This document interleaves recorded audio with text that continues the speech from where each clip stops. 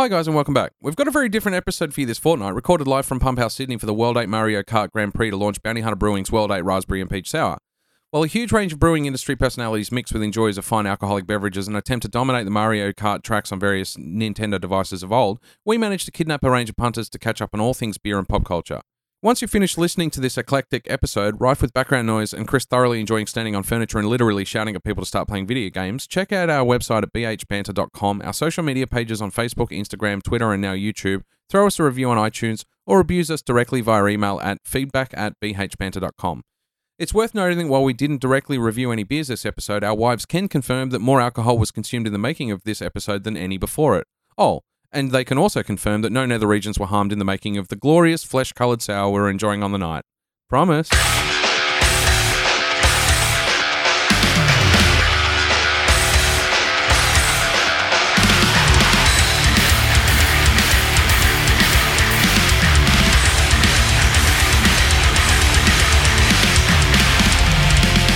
Welcome back to Bounty Hunter Banter for your regular dose of beer and pop culture. Again, joining me, I have Dan. Hey. And Chris. What up? And I'm Pete. And it's going to be a really odd episode tonight. We're sitting recording live from the Pump House in Sydney for our World 8 launch. Mario Kart tournament. It is the Pump House World 8 Grand Prix. There you go. The official title. So tonight we're going to be kind of mixing in with a bunch of people from the industry. How the fuck this is going to work, to be honest with you. Yeah, so It'll work. As soon as some of these guys start having a couple of beers, man, it's just going to be a fucking mess. The whole paragraph that they say is going to be the scratch out. Yeah. Pete's going to have a lot of editing to do. Yeah. That's right. So I'm pretty much going to be manning the booth tonight, and we'll have random people drop in and drop out of the podcast. So it's going to be a bit of an eclectic mix of industry pundits. And I've got to say, I hooked that Wii up with Mario Kart about an hour ago, and I don't think it's sat for more than 30 seconds without more people jumping on and playing it. So it's good. So just to set the scene, we've pretty much taken over the mezzanine level of the Pump House. We've got a bunch of people here from the industry and a bunch of drinking folk. Well, there's also dudes that I talk to on some of the pop culture Facebook groups that I'm a part of. We've got a couple other podcasts rocking up. We've even got other breweries that we didn't sort of speak to until they've just sort of rocked up. New England's rocked up, Ferrell's rocked up. Oh, okay. I saw Ferrell Brewing earlier. New England's a long way away. Yeah, man. Well, they just take over because Keg and It's Brew... like 4 or 5 hours up the coast. I know. Keg and Brew have just pulled out because his mate's stuck in traffic. I think. So New England rocked up 5 minutes before and go, dude, have you got a spare spot? I'm like, well, we do now. Oh, they're under Keg and Brew, are they? Yeah. Okay. So while these guys are off organising the Mario Kart race, or tournament rather, I'm going to try and just nab randoms to come and join me and have a chat. So yeah, that'll be cool. Big thank to Phil and the Pump House for letting us to take over the top level to run this tournament. Very Thanks, brave. Phil, who's currently playing Mega Man. Yeah, he is. Both of the Pump House managers at the moment are sitting in front of the TV playing Mega Man. With what looks like Ferrell Brewing. Yeah. So, Nice. and Phil. Okay. Awesome. We'll be back. It's probably the last time I'll get you two guys sitting down at the same time. I'll pop in. Until the end. Wait, let's see how chaotic the actual tournament is. Because that's a hell of a tree Phil's drawn on that blackboard. Yeah, it's going to How be many teams have we got? 27? 27, 28. Fucking hell. Yeah, we'll see what happens, but there's not going to be a shortage of people to sit down. Yeah. No, definitely not. Your job tonight, Pete, is to try and rope my wife into sitting down and talking on.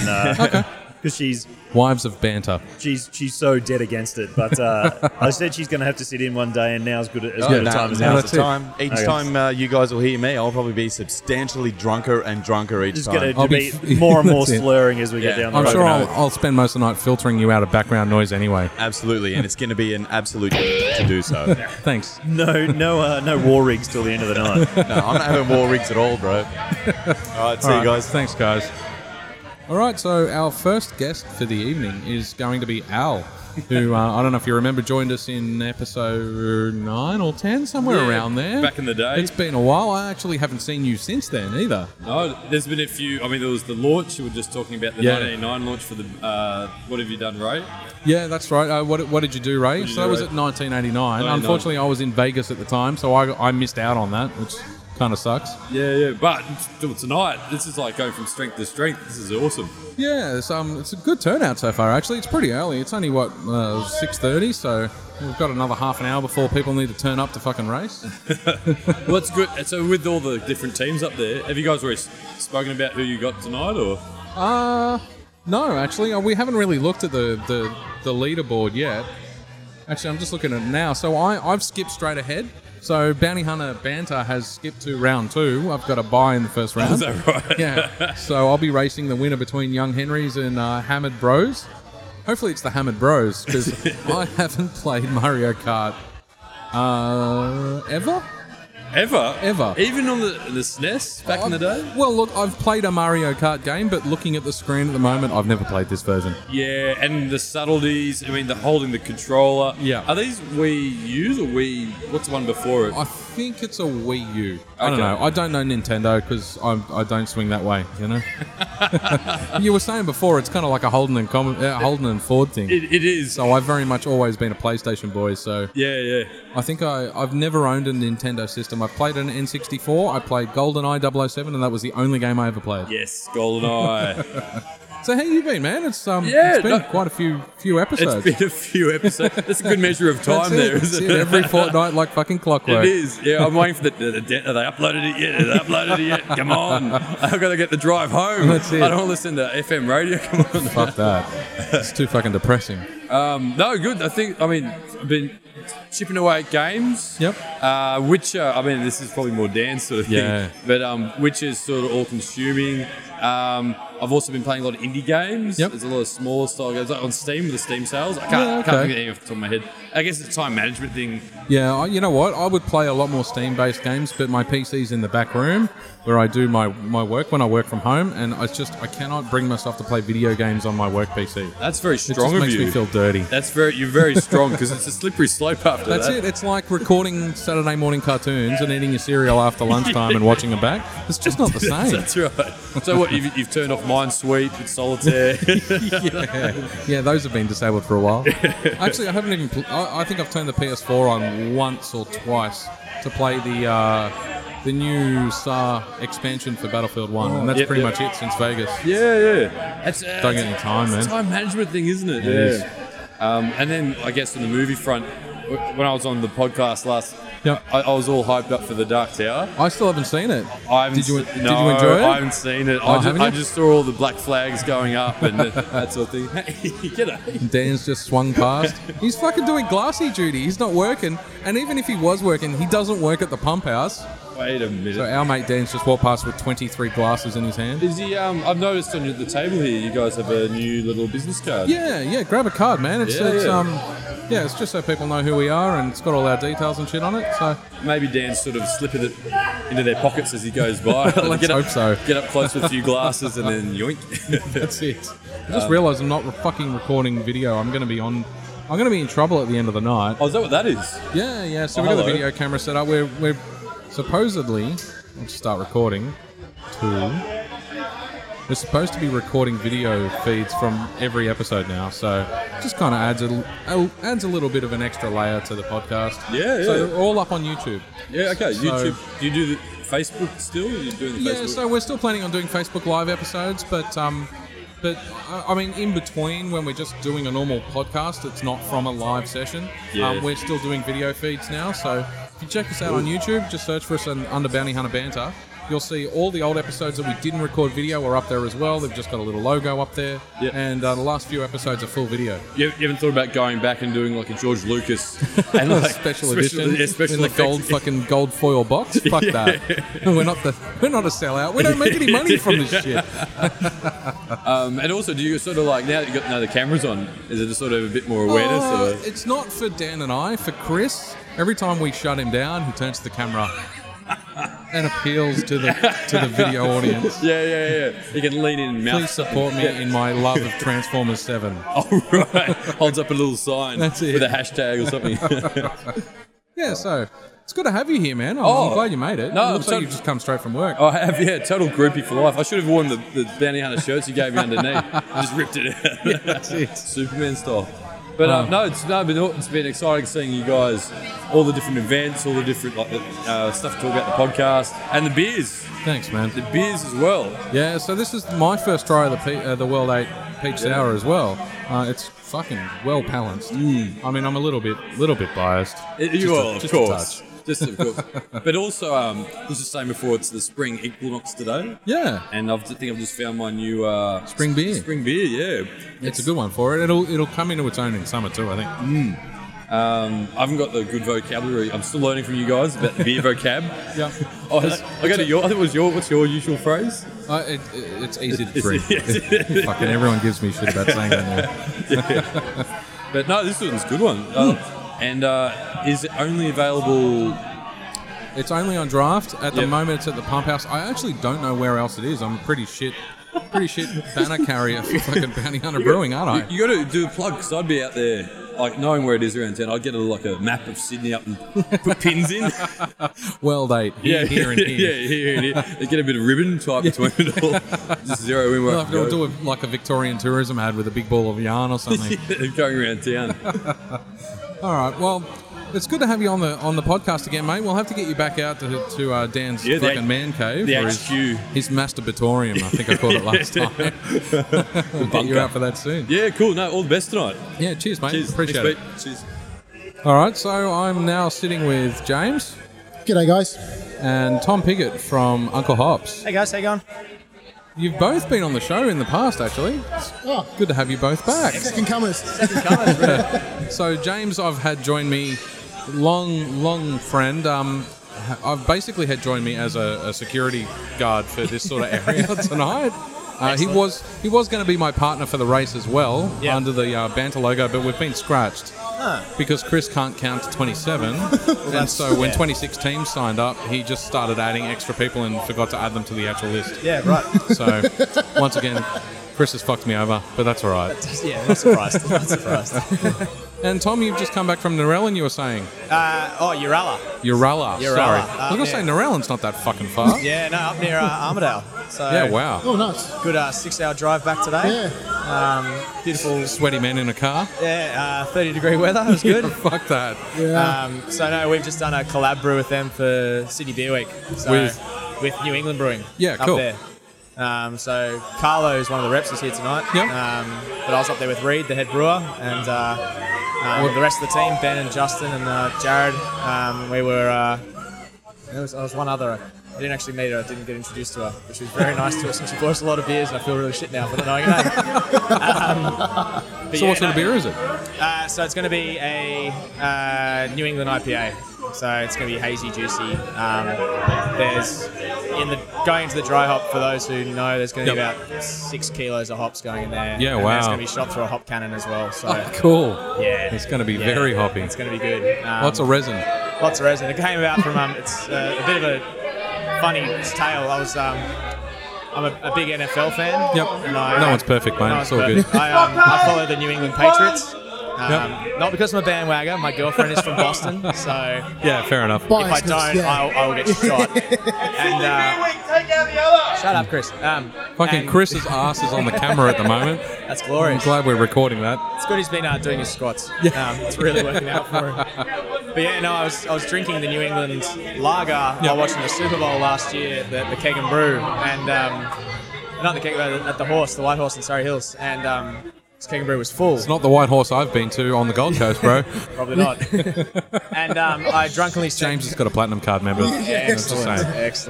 And I drunkenly sent Carlo a message, email saying, it'd be funny if we did We're going to have Chris just announce straight over the top of this. Thanks, bro. If we did a collab beer and did it based on New England Brewing, New England Patriots, and got together, and so that's what we've done. And it's, cool. So what labels are going to go under? It's going to be New England Cross Uncle Hops. Yeah, cool. So down in Newtown, so it'll be good. Nice. So I'll have that on for the Thursday night in Beer Week. Yep. We'll have a tap takeover with those guys. So they'll have about 10 taps for the night. Yeah, cool. And So that's next Thursday? No, it's about... Look at Chris loves this shit, doesn't he? Well, Beer Week's in about a month, so I think it's the 26th of October is the date. So Yeah, okay. Yep. it'll Cool. be good. Yeah, well, we'll have to make our way down there. Yeah. If I don't kill Chris between now and then. Oh, yeah. It's looking more and more likely. Even if you do, just get away from the cops. Yeah, we'll hide you, man. We'll just put you straight in the cell. And he smacks your microphone. What a jerk. Fucking Chris. Like, I'm going to get hit now. The beer you're brewing, can it be put on anywhere else, or is it just sort of like a specialty brew? I think they're going to hopefully put it on at the tasting bar for anyone who's up that way. They said there'll probably be about 16 to 17 kegs. Yeah, okay. From the total brew, so we'll That's put a it good on. run. We'll put on a good run of it for us. Yeah. And then a couple of other venues in our group have some spare taps, so I might say, hey, do you guys want to put it on for something different? Yep. But yeah, I think it'll stay between us and them. But they might put it on a couple of other venues up north, Yeah, just cool. so they can get another brew of theirs out. Cause And has Uncle Hops done any other beers? I mean, I we've done a couple of small ones. was going to say, I've never really seen the label out there as a beer. Not just us. So this is the first one where we've gone into a brewery and said, hey, We want to do a beer. let's do one together. Yeah, cool. And the other one we did one with Batch, which was across our group, and then one with Willie the Boatman was across a few of the venues in Newtown. Yep. But this is the one where I got to choose the hops we wanted to use. So we got 5 in. Yep. The one this one I really wanted to use was Rakau, which is a New Zealand hop. Yep. So we got that's the one that's going to have the most in the dry hopping. So it's going to be super pungent. It's nice. really citrusy. It's going to be really nice. Like smoking a reefer in a beer. Kind of, yeah. I got to shovel all the spent grain and oats out. So they put a whole bunch of rolled oats in for the haziness. And then I got to visit the farm that they feed the sheep with. Oh, wow. With the spent grain there. So it's beer-fed lamb. Yeah, wow. And then Okay, ate cool. some beer-fed lamb later that night. It was absolutely amazing. They didn't make you kill it yourself, do they? No. It wasn't that fresh. It was yeah. I heard all about it. The butcher was going a on legend. there. Yeah. They've also, Uralla's a beautiful little country town if you ever get the chance to go up there. Yeah, okay. And they've opened my eyes. I now have my new favourite saying. So they do, instead of breakfast beers, like on a Sunday for them, it's frothy chops. They call Frothy it chops? Frothy chops. Just going to have some frothy chops. Frothy chops and a liquid lunch. Yeah, Sounds like that's a good- genius. It's You a don't three-course get that meal right You there. get that in the country. That's awesome. Yeah. Very cool. But other than that, yeah, it's just business as usual, and I'm looking forward to. I really want to beat Chris in Mario Kart. Like, So when are you up? well, we got bumped because I didn't know how soon I'd be able to get back from driving from up north. Yeah. It's a good 6 hours away, so we got bumped to the start of the second round. So you're up against the winner between Bounty Hunter and Chode Blast. I would love to meet Chode Blast. I've got to say, the names are fantastic. Yeah, We've they're got Blue awesome. Waffles. Yeah, Blue Waffles, Chode Blast. That's definitely up there. I had that as I was having my first sip of beer. I read it and I choked a little bit. I was like, oh, come on, guys. And we've just been informed that we've been scratched because Chris fucked us. So. Aren't you there in a second? Isn't that you? No, so he's replaced us with another team. I'm not really sure who the other team is, but That's all right. Just take out his knees before the race. No Like that ice animosity skater. whatsoever. that's it. Yeah. No animosity. And Dan's actually representing Australian Brewery and Bounty Hunter Brewing. Well, I hope they don't meet in another round. That'll be real awkward. Well, You have to race two at I once. pointed that out at the start of the night. Hey, Phil, I'm not sure he's going to be able to race himself. Yeah. Although, Dan plays with himself quite a lot. I just don't know if he'd be able to do it in public.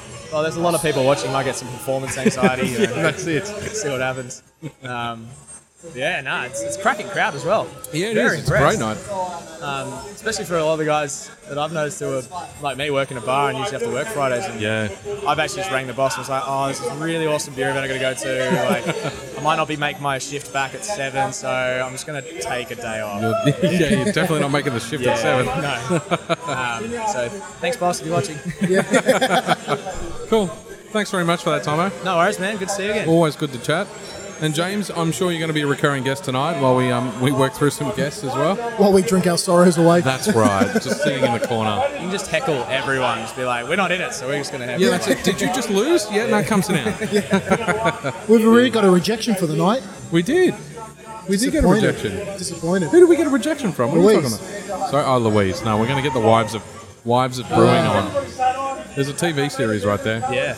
It's definitely a Netflix special. Yeah, no, it's going to be like a Dr. Phil thing, I think. All right, thanks very much, guys. No worries. Cheers. Cheers, guys. Cool. So I've got Brad Bishop with me. How are you, mate? Sup? Good. I'm surprised it's taken this long to get you on the show. Yeah. And we've got Mitchell as well, who's I've caught him just taking a swig of beer. How are you, mate? I'm Welcome good. How to are you, the mate? show. I'm good.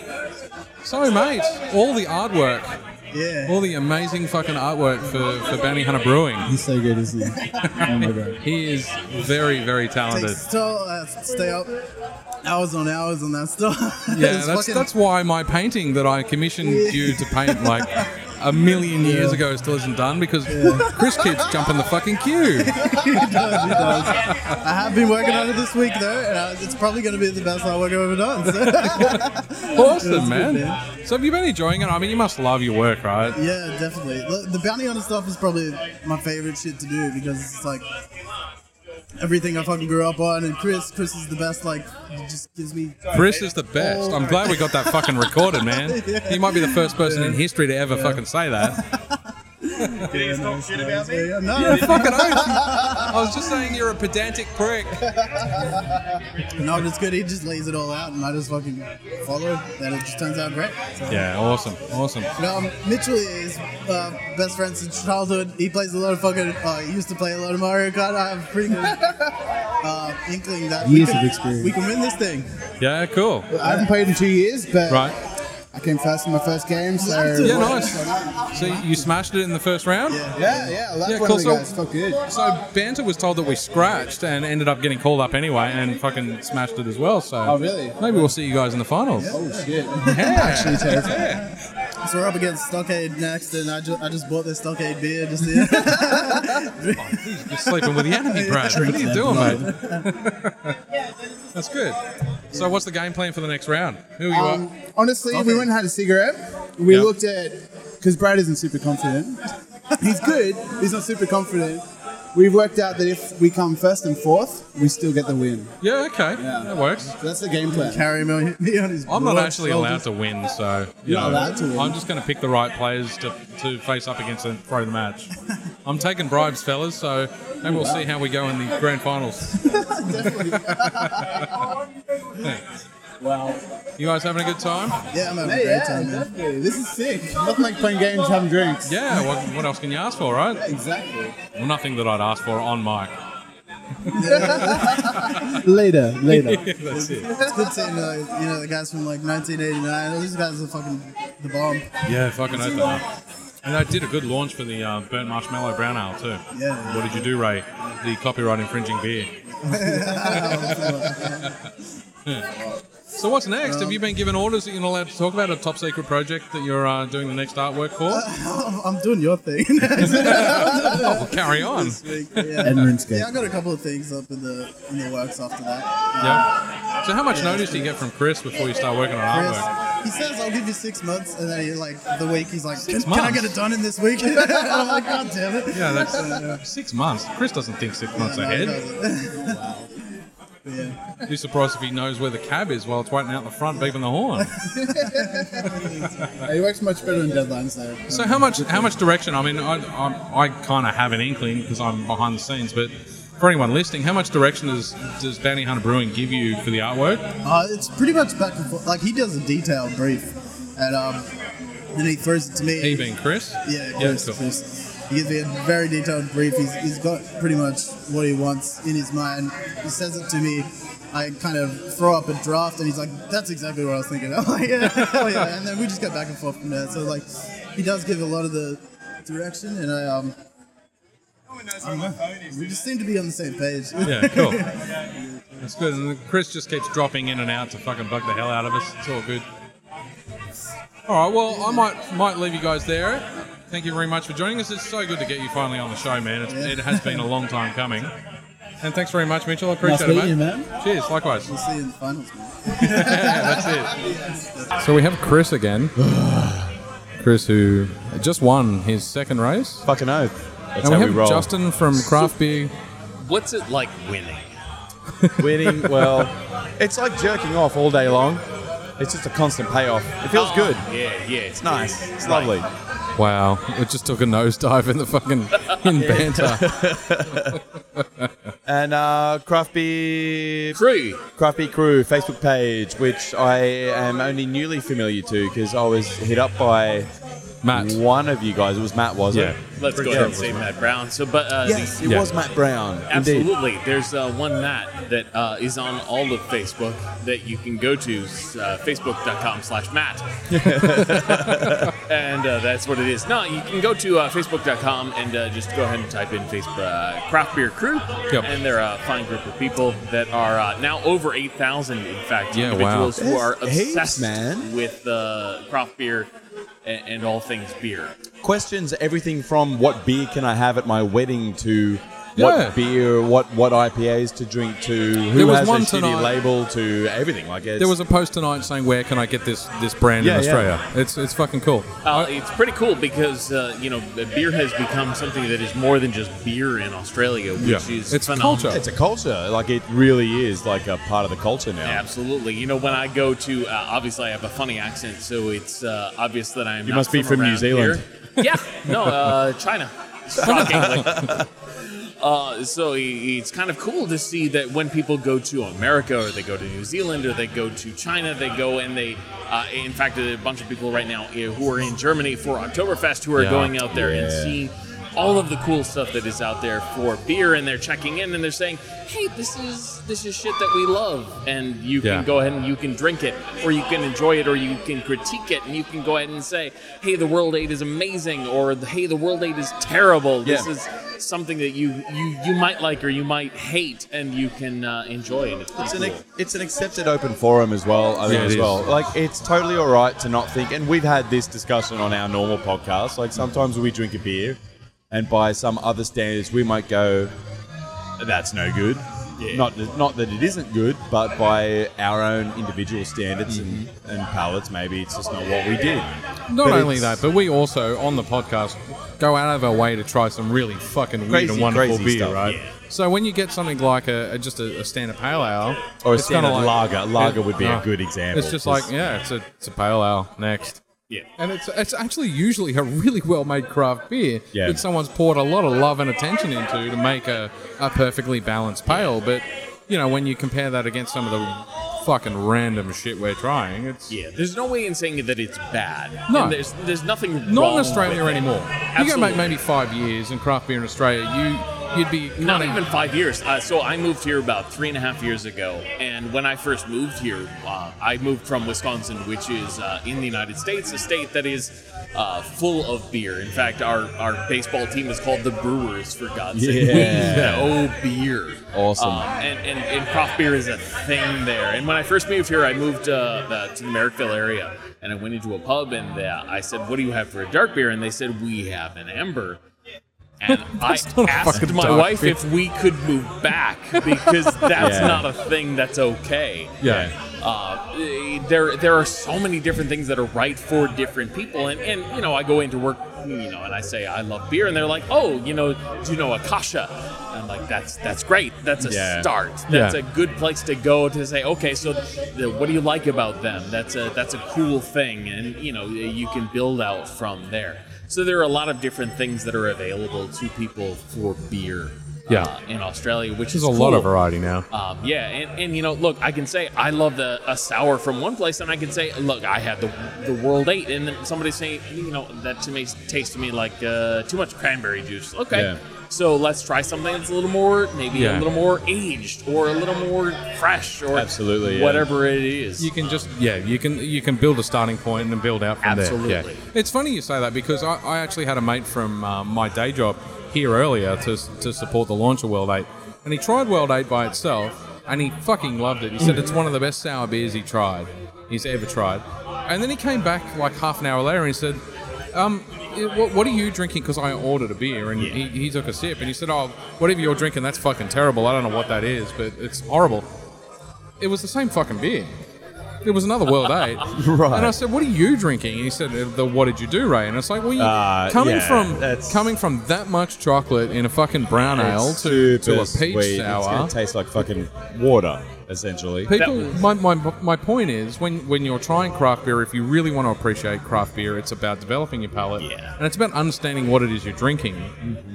Here's the important question.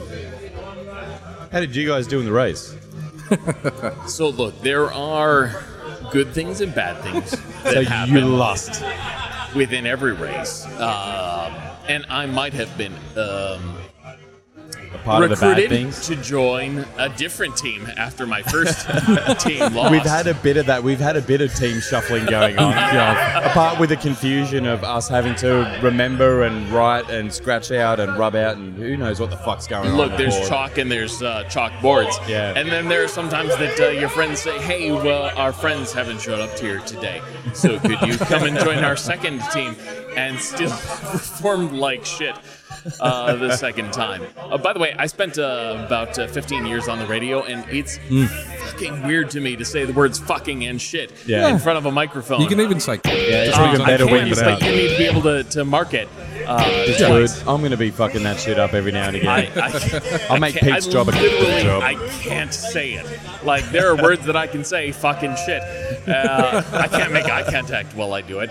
But the word, as an American, is a word that I'm not allowed to use. Thank It's you a for horrendous marking that. word. It's a horrendous word. That's Especially why when Chris you- uses it. When you look someone in the eyes and say, but I'm glad we've got the cool sound effect for the C-bomb. Because otherwise people are just going to be going, why does it keep muting? Is there something wrong with my there's gonna be stereo? a lot of it going on. This is a little bit weird. We've had you guys. This has all just been a bit of a crazy, chaotic fucking event tonight. And you've got but- Doc from Doctor's Orders ass right next to Chris's Yeah, face. No, it's not right like right next to. It's. It was a second ago. I mean, close like enough. if I you were to have ass bend all over and around me. spread, absolutely. I Ass and sweaty balls. yeah.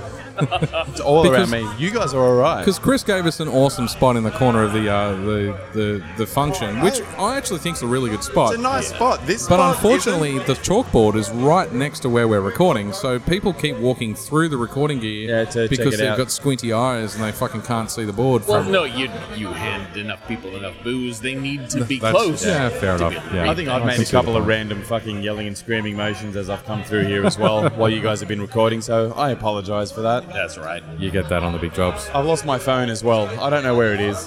It's somewhere around here. Can someone call you? Yeah, but I'm not going to hear it, so No, that's true. Oh, fair point. there's no We'll, point. we'll find it. There's about 8,000 people's gear locked up right behind me, so I'm sure it'll be fine. Yeah, we'll see. All right. Well, I think we might cycle some people through Yeah, now cool, that please do. now that the playing field's thinning out a little bit. Yeah, it's people starting are a to. little less focused on the screens and more focused on drinking and talking. Yeah.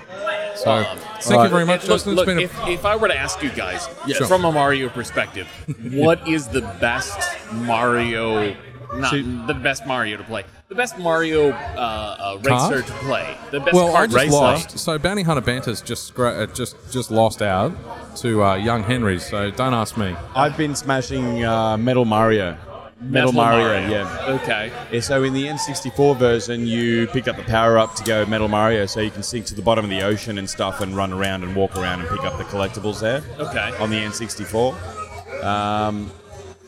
If I'm wrong, people who's listening, I'm sorry. I'm not a Nintendo person, but that's what I remember. Whether I was on too much acid or weed, I don't know. But Metal Mario, that was the point of him. So I've been using him. And if Chris was wrong, feedback at bhbanter.com. We want to hear from you. Yeah, by all means, send through your feedback. Tell me I'm wrong. All right, cool, man. Well, I'm going to duck off, see what's happening with the races, and see if I can find my phone. Maybe Awesome. grab another beer. Thanks very Go much, team. Chris. And thanks, Justin. It's been a pleasure. Cheers, mate. Cool, guys. Yeah, so we've still got Justin here. We've also got Doc from Doctor's Orders. How are you, Doc? I'm doing awesome, and you guys? Yeah, not too bad. Having a good time. So I've come to interrogate you about where Flesh Wound got to. So you pretty much focus on one-off releases, is that right?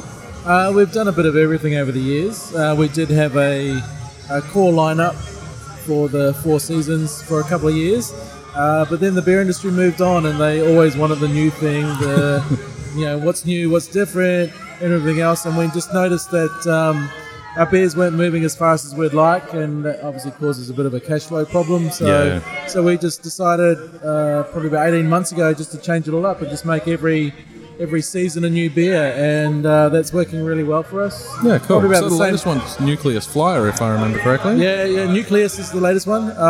It's the spring seasonal, so it's been out in market probably about 2 weeks in package, and a little bit longer, probably another week on top of that in draft.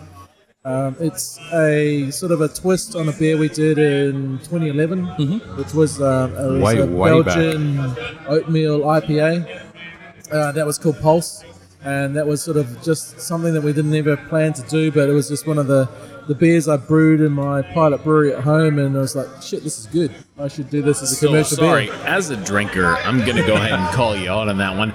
It feels like you're just saying words, Belgian oatmeal and IPA, that don't necessarily go together. Explain to me how that works. Well, that's it. It's like Doctor's Order's not about styles, it's about flavor. And mixing a couple of different styles together and coming up with something new. So, you don't just put squid ink in a beer for the sake of it. You do it for a reason. Hence the reason that we did it. Same with making an oatmeal IPA in 2011. That wasn't a thing. That's sort of usually me mixing different beers together and saying, "Oh, that's quite interesting. That's a nice flavour. How about I just go and try and brew a beer that is that beer from first principles rather than trying to blend two beers together?"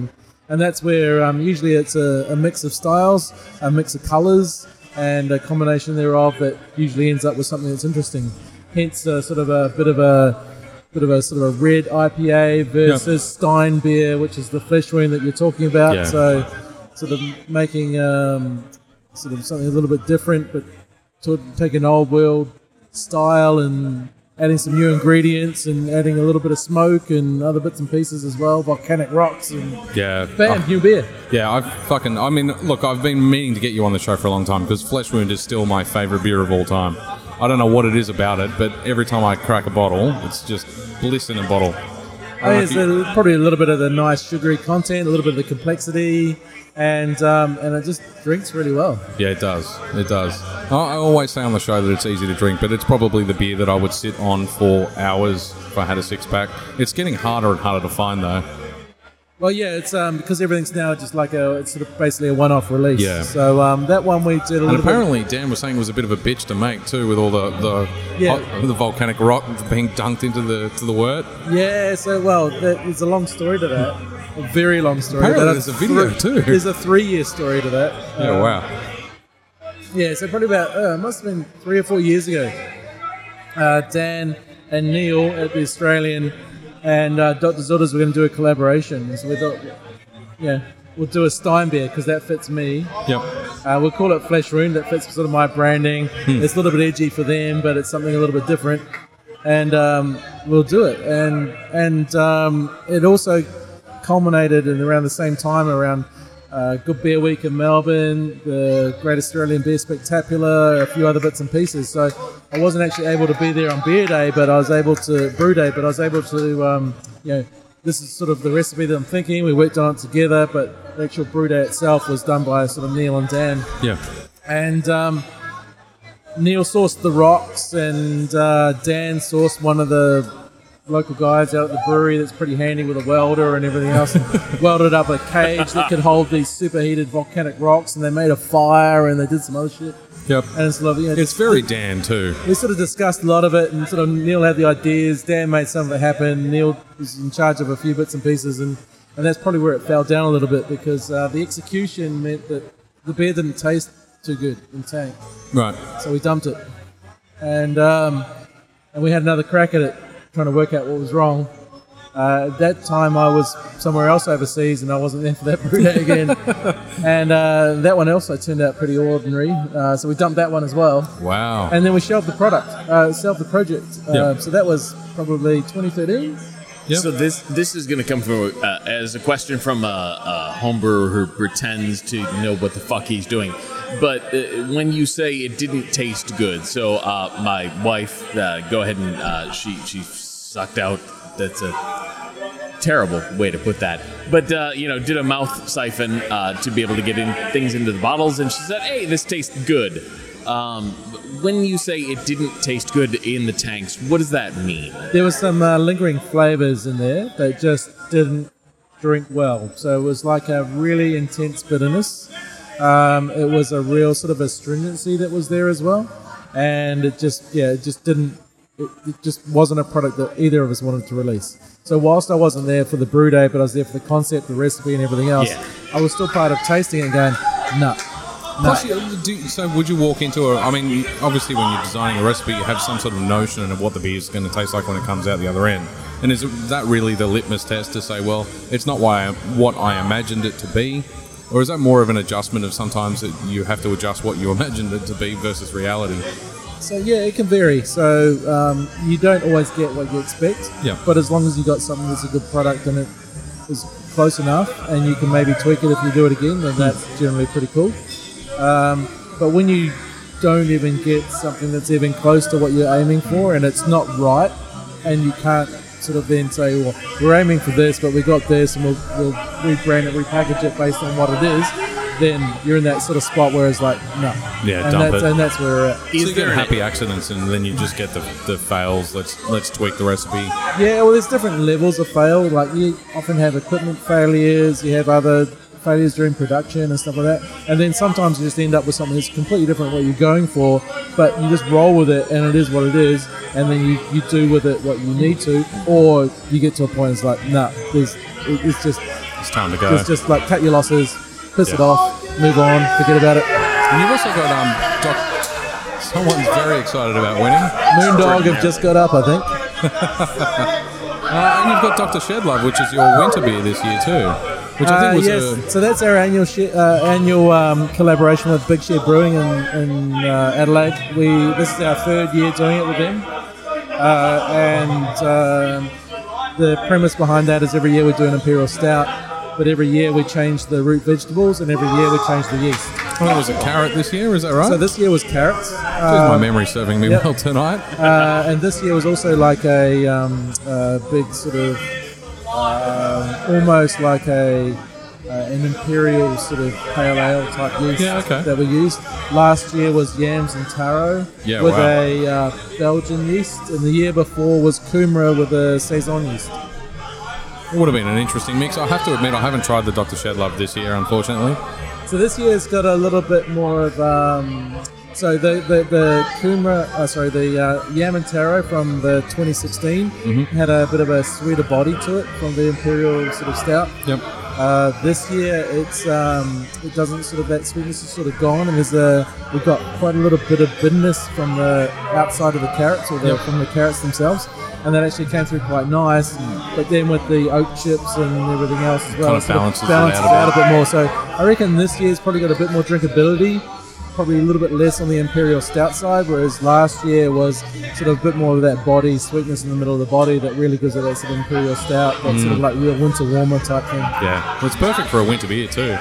And carrots in beer, I mean, I haven't heard of many carrot beers out there. There might be a couple. There's only two I know of. It's the one that we did this year, and then Wade at Four Huts Brewing in Queensland did one for Gabs a couple of years ago. Made a bit of showcase for it, got on the national news and a few other bits and pieces. Yeah, wow. So, and Tonic's still around, I think, too. I think Dan's spoken about Tonic on the podcast before. This ended up with you doing a kind of a nosedive down the rabbit hole in researching gins and how to balance against the tonic. Yeah, so Tonic was a beer we first did in 2014 with Yeasty Boys and Weedy Brewing Co. So every year I do a beer with the Wheat Shift Hotel in Adelaide, the Weedy Brewing Corps. In 2014, that was a beer we called Tonic. We used Shinkona bark as the bittering agent rather than hops. We use botanicals and everything else to make basically the beer, the tonic, get a shot of gin to it and the whole thing comes alive. Yeah. And that went sort of, it was basically only at the venue and a couple of kegs outside that, one in New Zealand, one here from an event that I did, and that was basically it. So last summer, having been in Cairns, that was our first beer in Cairns actually. And we did it last summer. We paired with a little craft distiller from Mudgee who do a real citrus-forward gin. And we did a release party and everything for that, and that was just huge. So yeah, it's tonic beautiful beer. And I don't know, when's this going to air? Do you want to scoop? Yeah, sure. It'll go to air on Sunday, actually. Okay, so Tonic's coming back this summer. Oh, fantastic. It's having a couple of tweaks with it, and we're pairing with a new, a different gin partner, and it's going to be the summer of gins and tins. Yeah, cool. Very cool. I don't know So if you look, have you I've- tried tonic before, Justin? I have a now pregnant wife who is due the end of March, who loves both gin and tonic. So if you could go ahead and delay that for a few months, we'd be your biggest customer. But I think at Doc's present, just as likely to delay that as your wife is to delay the pregnancy. Yeah, so like I said, we've partnered up with an international gin company for this summer, brilliant. and I think it's going to sell out pretty quick. We've got a few events, a few launch parties, and everything else sorted out for it. It's gonna. It's literally the only beer I've ever heard of that you can drink by itself, and it's a standalone beer. It's a very. I mean, this year was a really light body. Was it a wheat beer? Yeah, so we did it as a wit beer / tonic mixer. Yeah. Is how we labelled it. So yeah, on its own, it was sort of a pretty easy drinking. Look, it had a little very bit sessionable. of that botanicals, nothing too over the top. But as soon as you added a shot of gin to it, the whole thing came alive. So you got 1 + 1 is 3 rather than just sort of You know, two. that's fascinating because there's so many Boilermakers. You know, you drop a shot of whiskey into a beer that people just love. And there isn't a lot of other alcohol that is dropped into or mixed into beer necessarily that is beloved or is in any way interesting, because we love our beers, we love our alcohols, and we keep those spirits, you know, very In a separate cabinet. Yeah. I think that's very fascinating that we're going to do that. Yeah, so it's an interesting thing. So originally it was Yeasty Boys Stu from Yeasty Boys, myself, just shooting the shit, sort of like, we're doing a collaboration, we're doing it at the Weedy Brewing Corp, what are we going to do? And the name came first. Like, Stu's like, well, I've always wanted to do a beer called Tonic. No. So I think I said, maybe I said I wanted to always do a beer called Tonic. He goes, well, if I do a beer called Tonic, then we're going to use Cinchona bark in it, like you would for a tonic water and everything else. It's like, well, if we're doing that, well, then we'll make the beer the tonic and then we'll add gin to it. Yeah. So we had to smuggle the Cinchona bark into the country because at that point in time, you couldn't get into the country. Wow. So he smuggled it in from New Zealand because New Zealand was about a year ahead of us in terms of being able to import that sort of bark as a raw product that you could buy. And then we basically brewed it and just like winged it because there was no pilot. You've only got one run of the product too. Yeah. So basically we just brewed 600 litres of it and just winged it. And then for the launch of it, just before the launch, I went down and saw Jade and we just basically went through all the gins she had in the bar and worked out what worked with it. And it was like the Plymouth gin and there was another gin she had on the bar that just happened to work really well with it. So then when I did it again to the last year, it was like, okay, it was more the citrus sort of forward or the cucumber-based gins that worked well with it. So I tweaked the recipe so that I could do that even more, and that's why it was such a hit last year. This year I'm tweaking it again, amping it up a little bit more. So the base beer will be a little bit more of a beer or a bit more flavoursome as sort of a beer, as standalone. But as soon as you add the gin to it, the aromatics and everything else is just going to unleash. So what sort of gins are we going to be looking for to match that? So you're looking for a really good sort of dry English gin, London gin, and then something which has some complementary botanicals in it for what we're doing. So yeah, cool. That's probably about all I can say without giving away who the partner is. All right, Doc, thank you very much for joining us, mate. It's been an absolute pleasure, and I'm glad we finally got you on the podcast too. Pleasure, my pleasure. Appreciate your time, and Justin, thank you again. Of course, I'm here for you. Yeah, and the comfy seats. Thanks, guys. A little bit of preemptive Googling. So I am currently being joined by Tom Piggott from Uncle Hops. Hello. And Marcus Maximus, Chris's brother. And also one of the people that came up with you were the guy that came up with the term bounty hunter. That I was. On a rainy Friday afternoon on WhatsApp. Yeah, right. Where we're all spitballing ideas for the name of the brewing company. And 5 minutes later, Dan posts the copyrighted name. That's right. It was literally like 5 minutes later. That guy must have been on the fucking internet ready to go. Yeah. It's like, here's the registration certificate, fuckers. You guys have suggested it, so here we go. So we're going to have a Star Wars-a-thon, are we? Well, one page I managed to stumble on recently was a page all about random facts from Star Wars that people know about. It's something I sort of saved up for this show. I always thought would be a relevant topic. Okay. And one of the things I thought was quite interesting was apparently the reason that Darth Vader can't use Force lightning is because he has robot hands. I want to get your thoughts on that.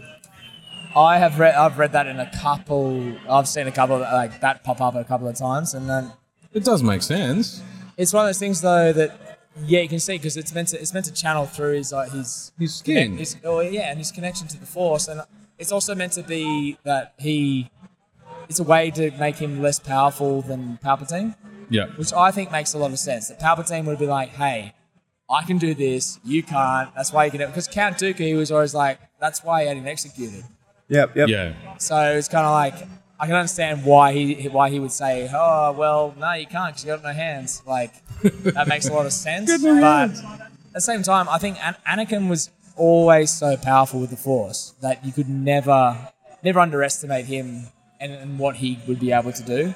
But it's The one thing he couldn't do is not be a whiny bitch through any movie that he was in. Well, no, but that's also his intrinsic character. Like, he can't do that because of who he is. He's just a shit bloke. His natural personality. He's a Yeah. I don't like sand. Mark that. I did.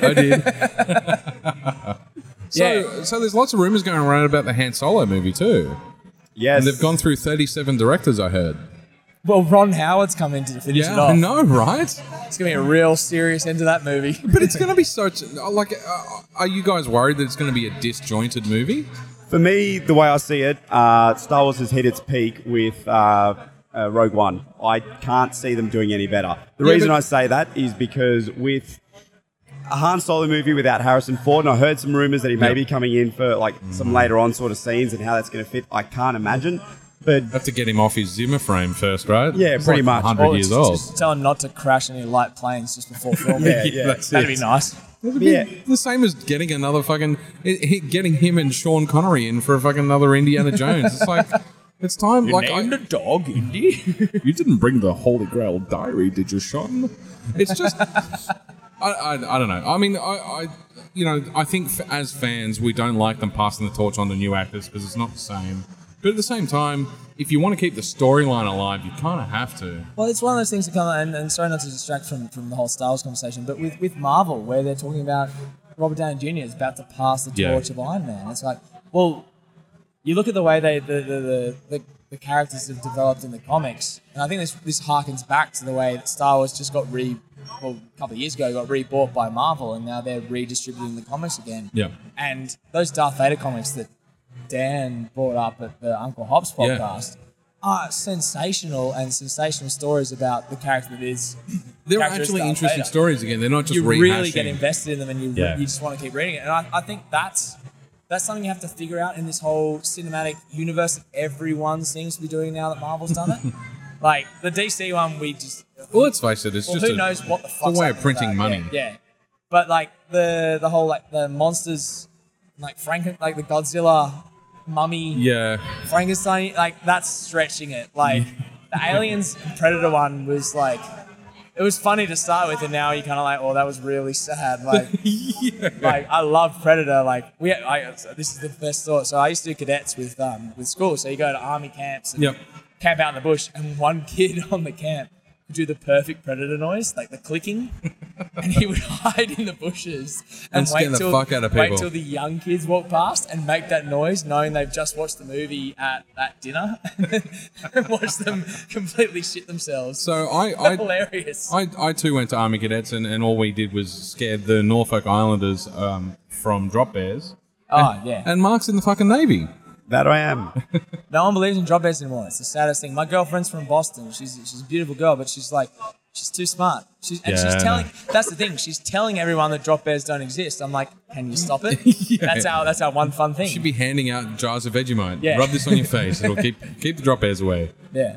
But back to Star Wars and the whole passing the Han Solo torch. Like, you got to do it eventually. Like. I think a better way of doing it, one thing I really appreciated in the mid-90s was the movie The Rock, if you remember that. And to me, going back to Sean Connery, he played a very I guess, a subtle tribute to James Bond. It's like what sort of happened to James Bond later on without calling him James Bond. He was a British spy or assassin, whatever he was. They got captured, locked away. We're dragging him out again, and he's still amazing and awesome. Yeah. And I suppose one of the things I loved about Rogue One, which to me is the epitome of all Star Wars, is that it sort of captured all the parts of Star Wars without overdoing it. As far as I'm concerned, the core storyline is all about one family fucking up the whole universe. The Skywalker family fucking shit up. Yeah, exactly. Where I feel there's so much more going on, and that's where the expanded universe, goes into those, all the comics and games especially that look into all those sides of it, which I think really have a lot of potential and a lot to look into. But the fact that we're going back in, redoing Han Solo, redoing Boba Fett. They need to expand the storylines. The original extended universe, the novels, because I've read maybe insane. I've read maybe 30 or 40 Star Wars novels before they kind of condensed the it Karen all. Travis Clone Commando series. Even that the was stuff, the peak. That was the peak for talking about Boba Fett. That was the peak thing of like talking about Mandalore and the way they did it. Yeah. And then Clone Wars, the Star Wars TV show, went in and did a Mandalorian-based. And they didn't do a bad job of it either. They didn't, but they still kind of. Well, they were never going to do it at they the same fucked sort of it. depth Like, as the novels explored. But Of course But not, even yeah. some of the bridging books they released around The Phantom Menace. I mean, The Phantom Menace was not the greatest movie. No. I'm going to say a fucking travesty, but I'll just say it's not the greatest movie. Great CGI. But the books they released to give, all the characters a lot more backstory were really well written books. Yeah. They were standalone stories. They didn't need to lean on the rest of the cinematic universe as it stood at the time. It was just telling a cool story in the Star Wars universe. Well, I read one of those articles today, which is the foreshadowing events from the prequels and all the things they talked about, like the classic image of young Anakin in front of the Tatooine hut, where it shows the Darth Vader silhouette and everything they did.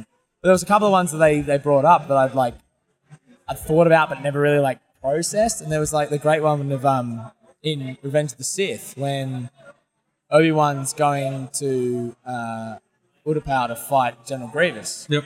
And so he stands in the light, but Anakin stays entirely in the dark. I don't know if you remember that scene. And they were like, that's foreshadowing their whole... When he says, goodbye, my old friend. And everyone picked up on the whole goodbye, but it was that was simple the thing with the interplay light, of and light they and talked dark. about whole things like that. And It was the last time. It was his friend, because after that he became Darth Vader, of course. Yeah. I still maintain that the Anakin Obi-Wan is the best fight of the whole prequel trilogy. Right at the end. Purely based on the fact that it's two identical lightsabers and you can't automatically tell who's winning. Yeah. I think that really adds to something to the effect, and it's a whole. I still get shivers watching it, and when he tells him he's the chosen one, Yeah. or you were meant to be the chosen one, I still get fucking shivers in that scene. It's just every time Anakin's on the screen, I just want to fucking stab him in the eyeballs. I did get pretty shitty because I'd read a bunch of the whole novels as well. And do you remember the Mace Windu novel about his trip? Yes, yeah, I did. And the Tarak Kazi fucking training that he went through. Yeah, and they barely showed it, and I was like, come on, you can't write a whole thing about that and talk about his where he teeters on the edge of the dark side in terms of his lightsaber fighting, and then you include it and And he just wanted a purple lightsaber. That's all. Sam Yeah, L. I Jackson. heard about that. Motherfucking purple lightsaber on a motherfucking plane. George Lucas apparently hated the idea, but agreed to it And in the that end. fucking worked, man. It was the sickest looking fucking lightsaber.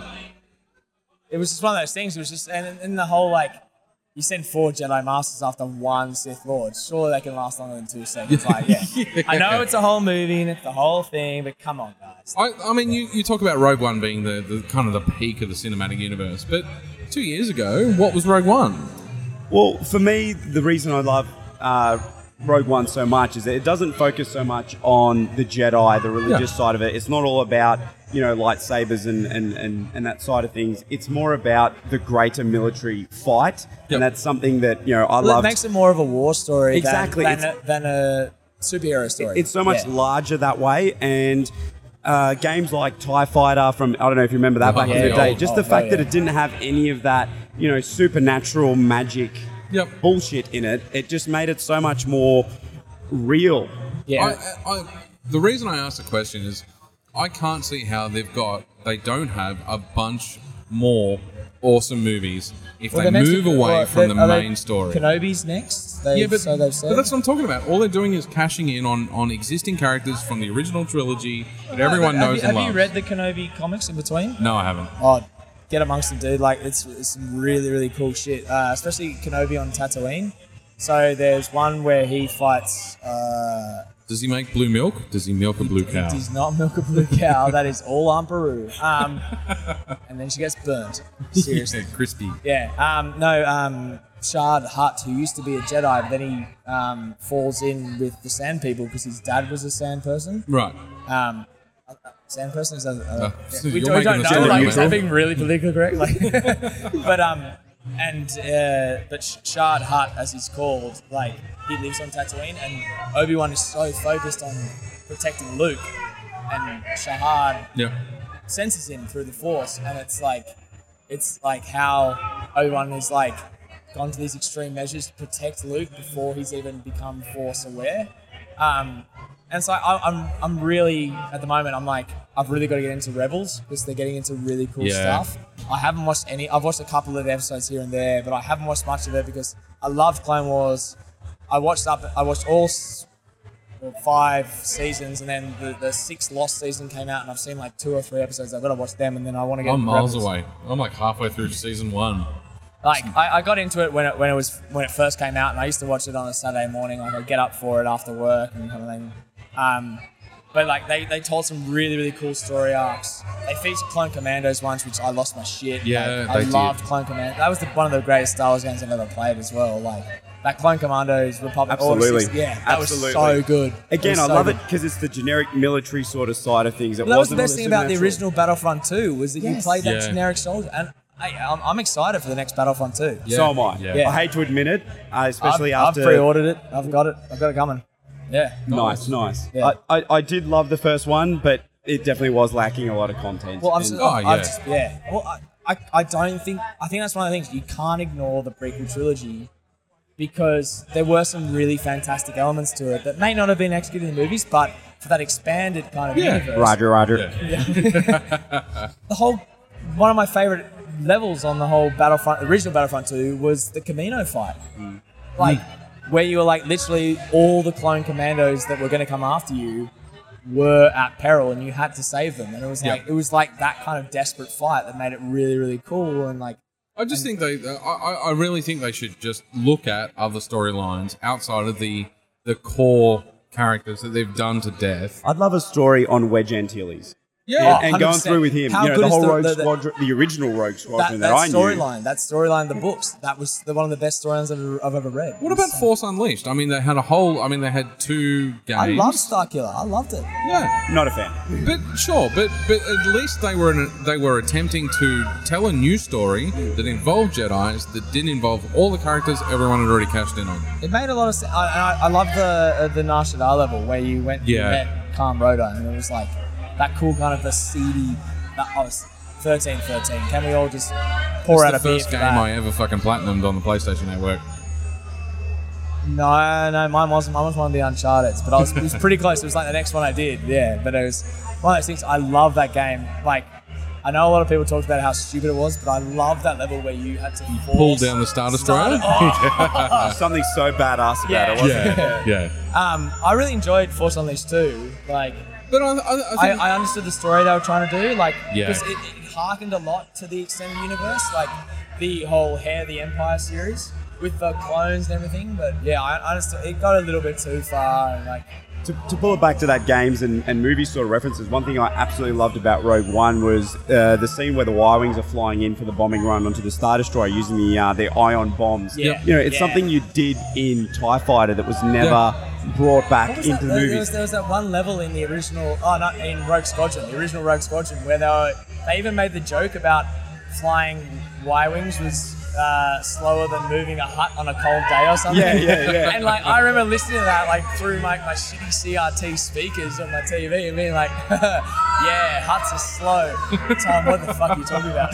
Those bombers were terrible, and then the TIE bomber obviously But I as well. loved them. I used to make them out of like the old M&M mini packets. I don't know if you guys did that. You could clip 3 together, and then I'd be flying. And Mum would like, I'd buy you a Y-wing toy. I'm like, will you? And she goes, yeah, if you stop making M&M packet toys. You poor kid. I don't know what I'm supposed to do with all these fucking M&Ms you poured on the kitchen floor. I was pretending to be a vacuum cleaner and then running around the kitchen going, bottle, bottle, bottle, bottle, just eating up M&Ms.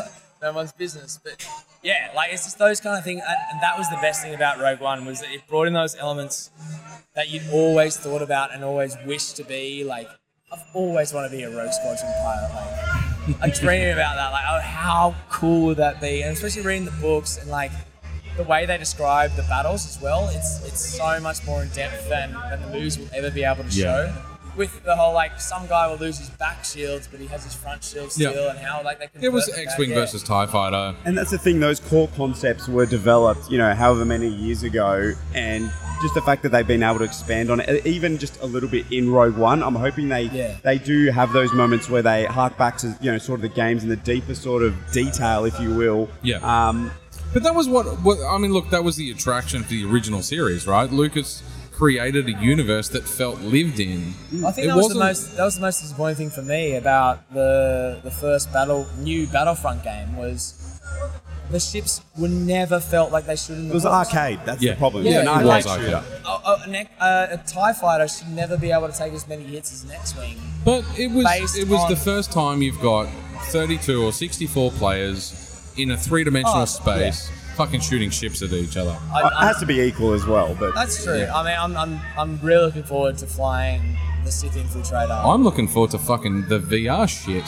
Because they have announced that Battlefront 2 will include VR out of the box. They just haven't stated what elements will be VR and what won't. Did you play the VR for that? How was it? I jizzed my pants.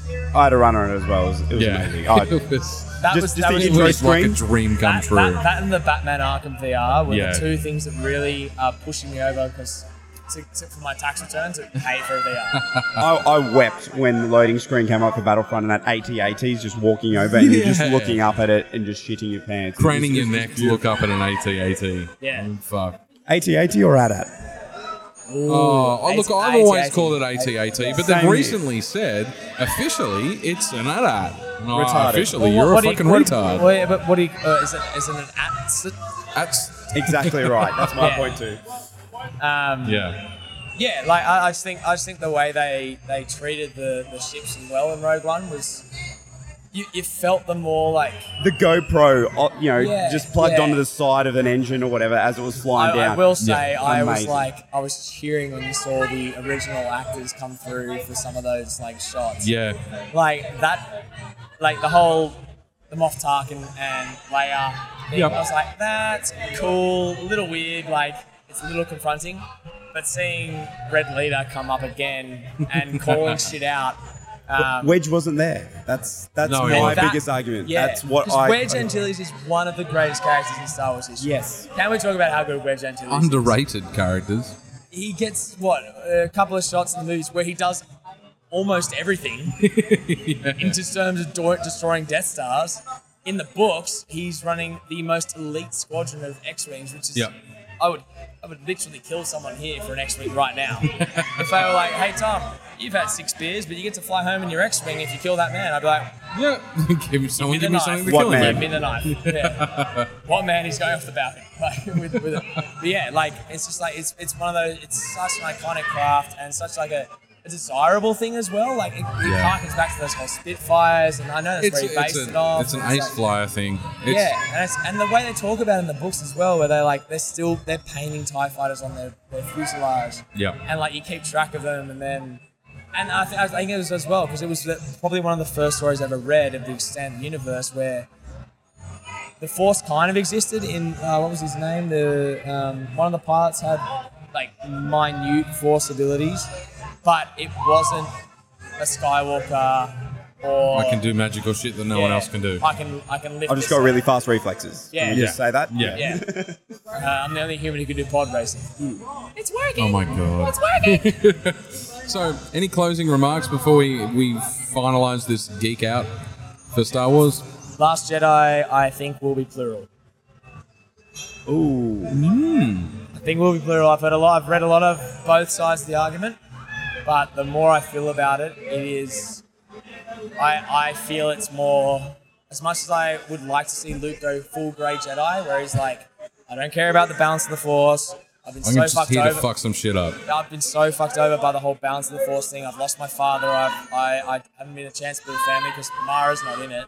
No. Mara Jade was a fucking legend as well. I don't Yeah. know why they killed her off. I think it'll be Rey is his chance for redemption. Yep. And it will bring him back from a Grey Jedi brink kind of thing, where he's like, I'm over it, I'm done, and she'll be like, I believe in it, and it'll probably bring him back. I don't know, like, call me stupid, but I really think that Last Jedi will be plural, and I see a pretty cool showdown between her and Kylo Ren. I don't think it'll be this whiny. I know you hated him in the first. I know you thought he was a whiny bitch, a la Anakin in all 3 prequels. Sure. I remember that from our first talk. Yeah. But I really think that he will. I really think he'll go properly full dark. I think he'll go nuts dark, and then shit will happen. So you're looking at more rebranding as opposed to extinction. Yes. Yeah. And in fact, I read an article pretty soon after the title was announced and I know it's random, it's very left field, but when they translated it into French in France, they were saying that the translation basically worked out to be that's exactly what it was. It's not so much the Last Jedi implying the end of the Jedi forever. It was more a rebirth of the Order. I think they might go down the path of those Jedi Knight games where the whole idea behind the Jedi powers is a lot more on that kind of grey side, where Kyle Katarn was he was a Jedi, but he could also use Force Lightning and Force Choke, but he used it in kind of like, I'm not going to use it on every other go. Not an evil kind of way. He'd use it if he absolutely needed to, but otherwise he would use positive force ability if you called it that. And it harkens back to the whole Qui-Gon thing, and I think they'll want to harken back to they'll need to include the prequels somehow, and they haven't yet.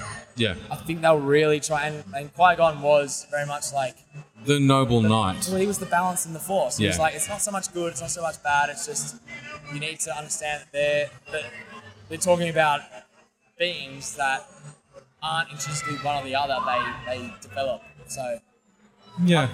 and then when you got JJ coming back for episode 9 as well, I think that'll really play into it as well. I think he'll want to do a story like that based off Something a little bit more complex and less black and white. Yeah. He definitely admitted that episode 7 was a rehash of episode 4. I think that was intentional. I think it needed to be to get new audiences. It really was to, for lack of a better word, trap the new audience into the magic that it is. And I was there on opening night. I was wearing robes and I had a lightsaber and I was literally jaw to the jaw, I'm sorry, if you haven't seen it yet, spoilers, I cried when Han Solo died, and I openly wept, but You haven't seen it yet. You should be listening to the fucking podcast, frankly.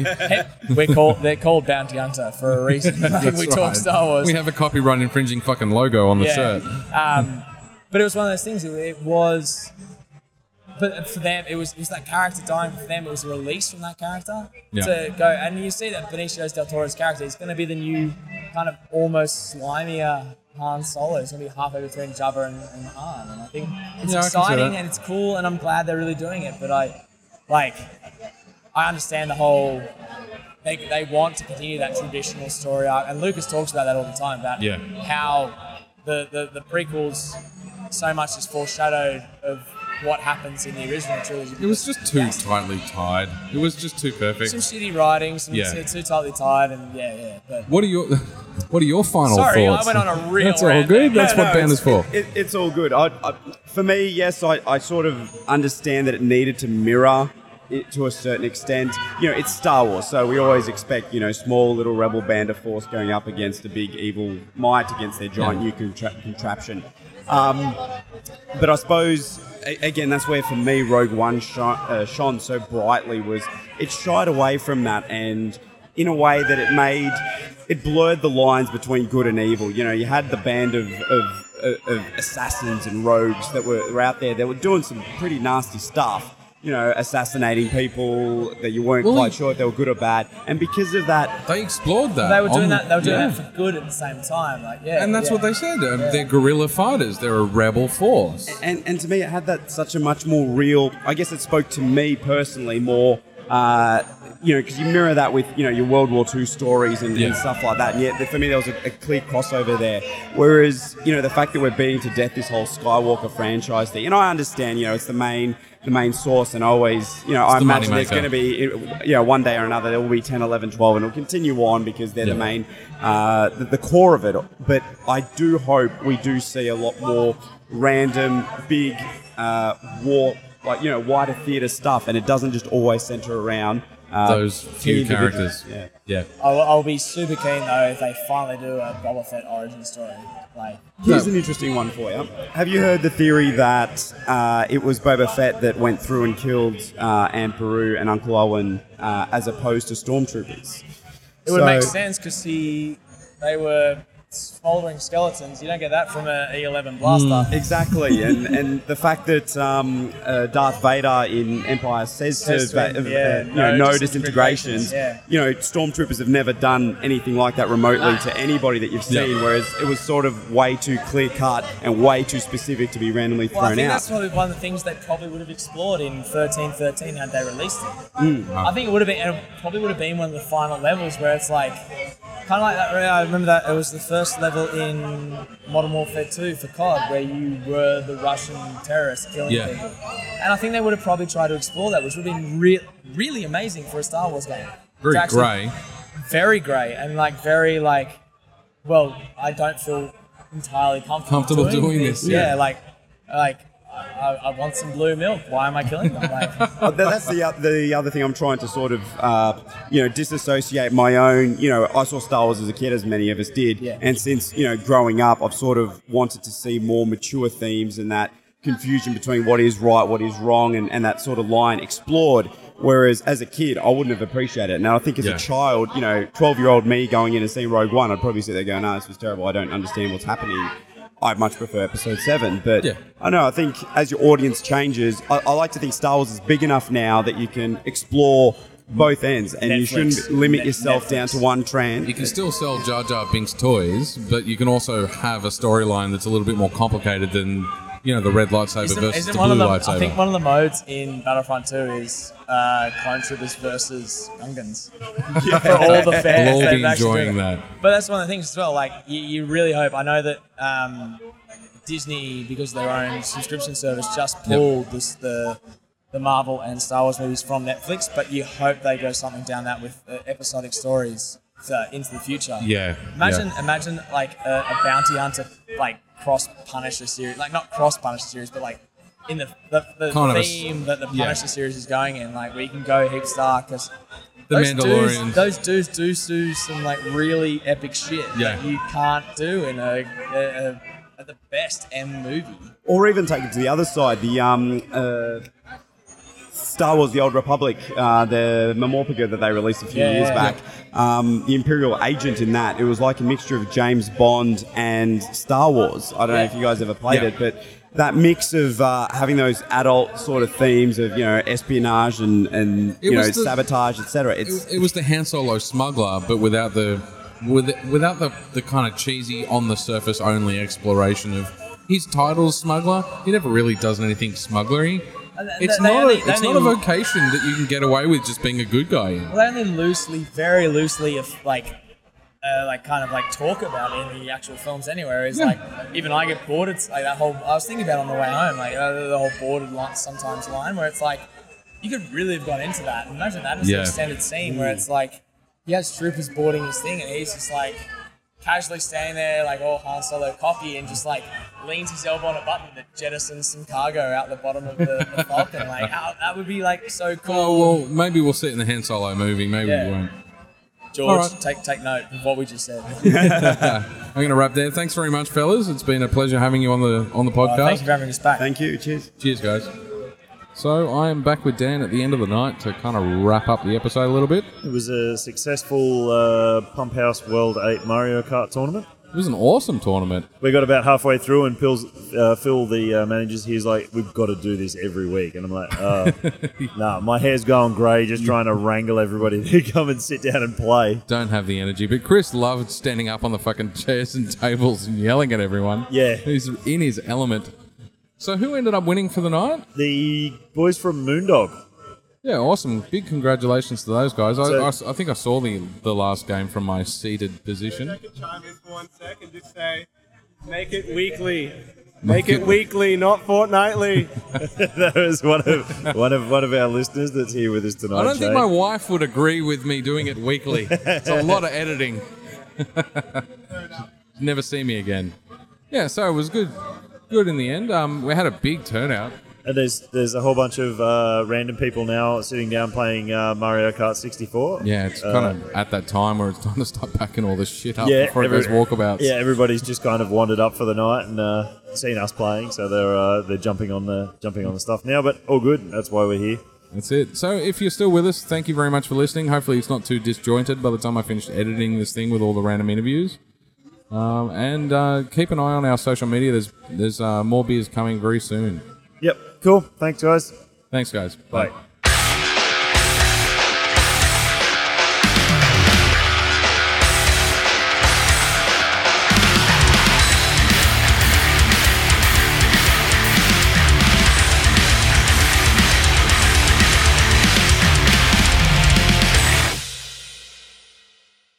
How did you get Mega Man on the PlayStation? Because I'm awesome. And just a little fucked. So I'm back with Dan. Say hello, Dan. I have no idea. If you're trying to talk to me, I got no idea what you're saying. So Dan's already started packing up and he doesn't have headphones. He can't hear me talking. No, I gotta get headphones. All right.